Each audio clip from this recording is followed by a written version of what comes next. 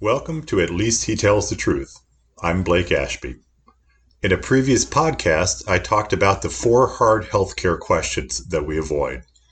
In this podcast, I'm going to talk about private insurance and specifically how the Medicare for All crowd comes close to telling bald-faced lies about private insurance to justify the need for Medicare for All. So here are the 4 big lies or misstatements about private health insurance. Number 1, that insurance companies are driving up healthcare costs. Number 2, that health insurers have excessive unnecessary bureaucracy that also helps drive up healthcare costs. Number 3, that health insurers deny claims to protect their profits. And number 4, that it's the insurance company's money. None of these statements are true. Okay, starting with number 1, that insurance companies are driving up healthcare costs. Yes, healthcare insurers are a cost component of our healthcare system, but they have almost nothing to do with increasing our healthcare costs. But what about their profits, you say? Absolutely true. Insurers make about a 4% profit, 40 to 50 billion annually. But that 40 billion is a drop in the bucket of our overall healthcare spending of $3 trillion.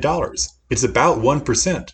Our healthcare costs have gone up more than 100% over the past several decades. 1% is nothing. Insurance company profits are not what's causing healthcare costs to skyrocket. Number 2, what about the bureaucracy, you say? Absolutely. Health insurers spend 15% of every dollar on bureaucracy. But have you ever thought about why they have the bureaucracy? It's not like they just hire people to waste money. The bureaucracy does 2 things. It negotiates agreements with different healthcare providers to try to control costs, and it reviews and approves claims for payment. So yes, bureaucracy is a cost of private insurance providers, but that cost is used to keep healthcare costs down by denying expensive claims. Because the cost of the bureaucracy of the claims administration is less than they would have paid out on care. This is a key point.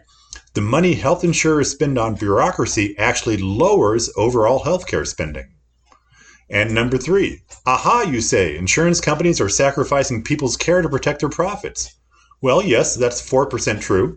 4% of the money saved would have gone to their profits, but 100% of the money saved would have come out of everybody else's pockets.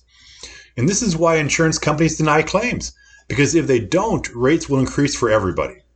Insurance is like a big giant baby pool. Each month, everybody drops their premium dollars into the pool. We all hope we don't have a medical situation or have to go to the doctor. For those that do, the insurance company pays their bills with everybody else's cash from the pool.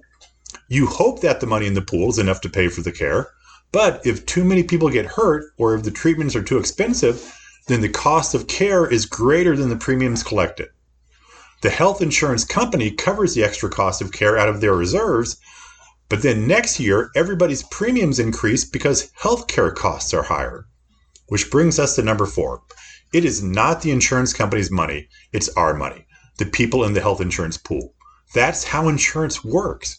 When the insurance company is paying for care, it's not paying with its own money. It's paying with our money that we have contributed in premiums, money that we have put into the baby pool. And when they refuse to pay for a treatment, it's to protect the people in the plan from higher premiums, from spending all of that money in the baby pool. I understand that insurance companies make an easy target to blame for costs and lack of coverage. But again, the insurance companies are the least responsible for the significant increases in the cost of care over the past 4 decades.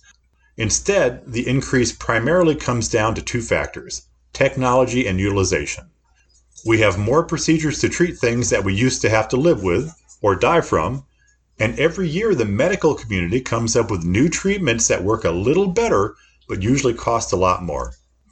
Again, the hardest truth in healthcare is that we can't afford to spend an unlimited amount of money to save any one person. We just can't. At some point, we have to stop paying the healthcare costs to keep a person alive. No amount of fantasizing or demonizing insurance companies is going to change this. And until we stop demonizing insurance companies, we aren't going to have the conversation on healthcare that we need.